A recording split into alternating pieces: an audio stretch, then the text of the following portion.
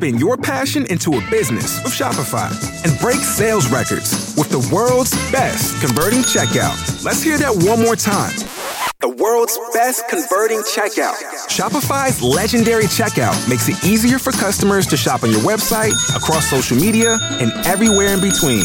Now that's music to your ears. Any way you spin it, you can be a smash hit with Shopify. Start your $1 a month trial today at shopify.com/records. Star Wars 7x7, episode 626. Today we continue our Clone Wars series with Innocence of Ryloth. It's season 1, episode 20 of the Clone Wars, and we'll be talking, among other things, about its a tie-in to Revenge of the Sith. Punch it, Chewie. Feel a disturbance in the Force?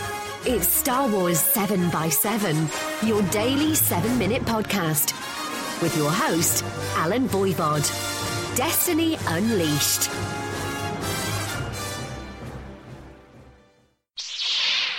Hey, Rebel Rouser. Welcome to Star Wars 7x7. I'm your host, Alan Voivod, and here in a nutshell is the brief summary about Episode 20, Innocence of Ryloth. It is the second of a 3-episode arc within Season 1 of the Clone Wars, and in the last episode, the first episode of the arc, which is Storm over Ryloth, the Jedi and the Republic are able to break the blockade of Separatist ships over Ryloth, and so now, in Innocence of Ryloth, they actually have to get down onto the planet.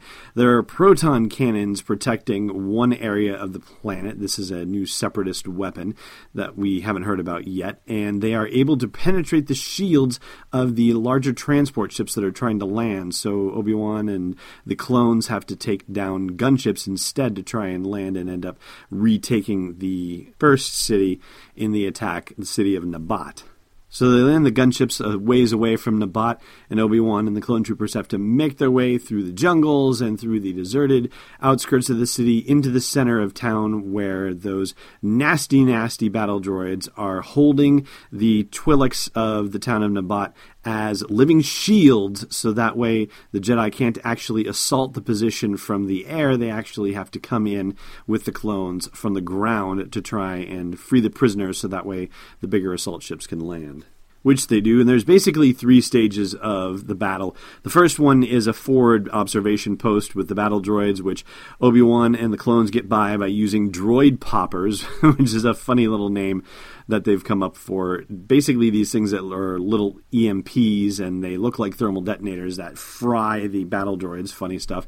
It turns out that the battle droids and the one strategic battle droid are keeping gut cars, which are a native predator on Ryloth, and they've been starving them. So they turn those loose on the clones and Obi-Wan Kenobi, but Obi-Wan manages to control the weak-minded creatures and bring them down a narrow alley where they are able to trap them by blowing up a bridge, having the clones have to shoot down the bridge, and all the collapsing rubble ends up penning them in, and then Obi-Wan gets to use his spectacular force jump abilities to jump out of the penned area where the gut cars are.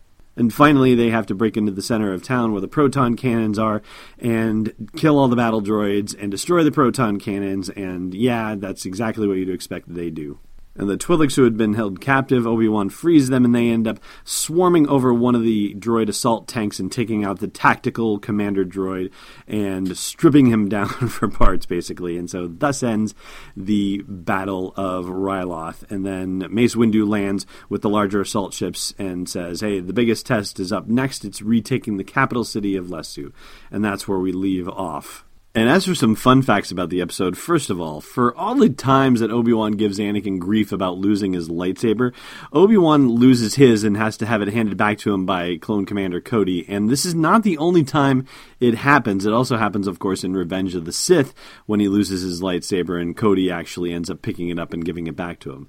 And speaking of Revenge of the Sith, this episode has the first official appearance of what is referred to as Ghost Company, which is a clone trooper company within the 212th Attack Battalion. That is the battalion that went to Utapau, however you pronounce that, and Revenge of the Sith, where they tracked down Grievous, and where that attack battalion was when Order 66 was executed and they turned on Obi-Wan Kenobi and tried to kill him. unsuccessfully, of course. This is also, I believe, the first appearance of what would later become the probe droids that we see first in the movies in The Empire Strikes Back. The probe droids here make the same noises that the probe droid in Empire did, and instead of having 5 legs like the Empire one does, this one has 4, and it can actually land on the legs. The legs basically kind of have a little foot pad that can fold up so they can creep and crawl around on them. Now that I thought was a pretty neat feature. I almost wished that they would have, well, no, I was about to say something sacrilegious. I almost said I wish they had gone back and tried to make the probe droid look a little different in Empire. I mean, if they were going to do special edition stuff, why not mess with the way the probe droid looks? I mean, they messed with everything else, so why not do that? But, and second thought, I'm fine with it as is. And another fun fact, Obi-Wan Kenobi speaks Twi'leki. Isn't that interesting? I don't know when the Jedi had the occasion to learn different languages, and I wonder how many Obi-Wan can actually speak. That's kind of an interesting thing. But he talks to a little girl that 2 of the clones have found, and the little girl talks to them about a tunnel system that can lead them into the center of town in stealth so they can free the prisoners and attack the proton cannons, with the element of surprise. And I think one of the most interesting parts of the episode for me was the fact that they spent a fair amount of time on developing the relationship between Waxer and Boyle, 2 of the clone troopers, who find Numa, the Twi'lek girl. It's a situation that humanizes the clones for us, and it's pretty amazing how, even though they're all created the same, how they wind up getting different personality traits and quirks as they get into the field, especially when you see Waxer and Boyle disagreeing about what they should do with Numa and where they should take her, or whether they should even take her with them at all. And that's going to do it for our Clone Wars catch-up episode this week. Next week, we're going to look at the last of the 3-episode arc of the Battle of Ryloth, and it is Liberty on Ryloth. So stick with us.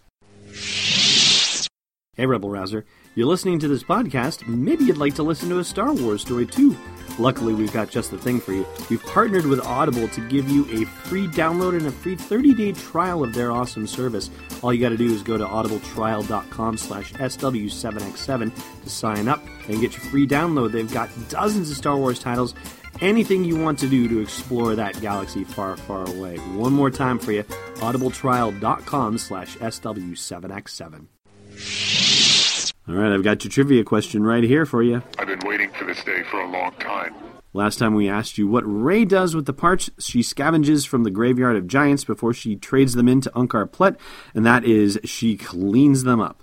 Today's question, in what part of the galaxy will you find Starkiller Base? Thanks for listening to another episode of Star Wars 7x7. And hey, before you take a blind shot at a Sarlacc tentacle, check out SW7x7.com for show notes, links, photos, videos, and more. And if you want to join the inner circle of fans, become a patron of the show at patreon.com/SW7x7. It's not a little higher, it's Destiny Unleashed. This podcast is not endorsed or sponsored yet by Lucasfilm Limited, Disney, or 20th Century Fox, and is intended for entertainment and information purposes only. Star Wars, the Star Wars logo, all names and pictures of Star Wars characters, vehicles, and any other Star Wars-related items are registered trademarks and/or copyrights of Lucasfilm Limited or their respective trademark and copyright holders. May the Force be with them. All original content is copyright 2016 Star Wars 7x7. We hope you love it. Swimsuit? Check. Sunscreen? Check. Phone charger? Check.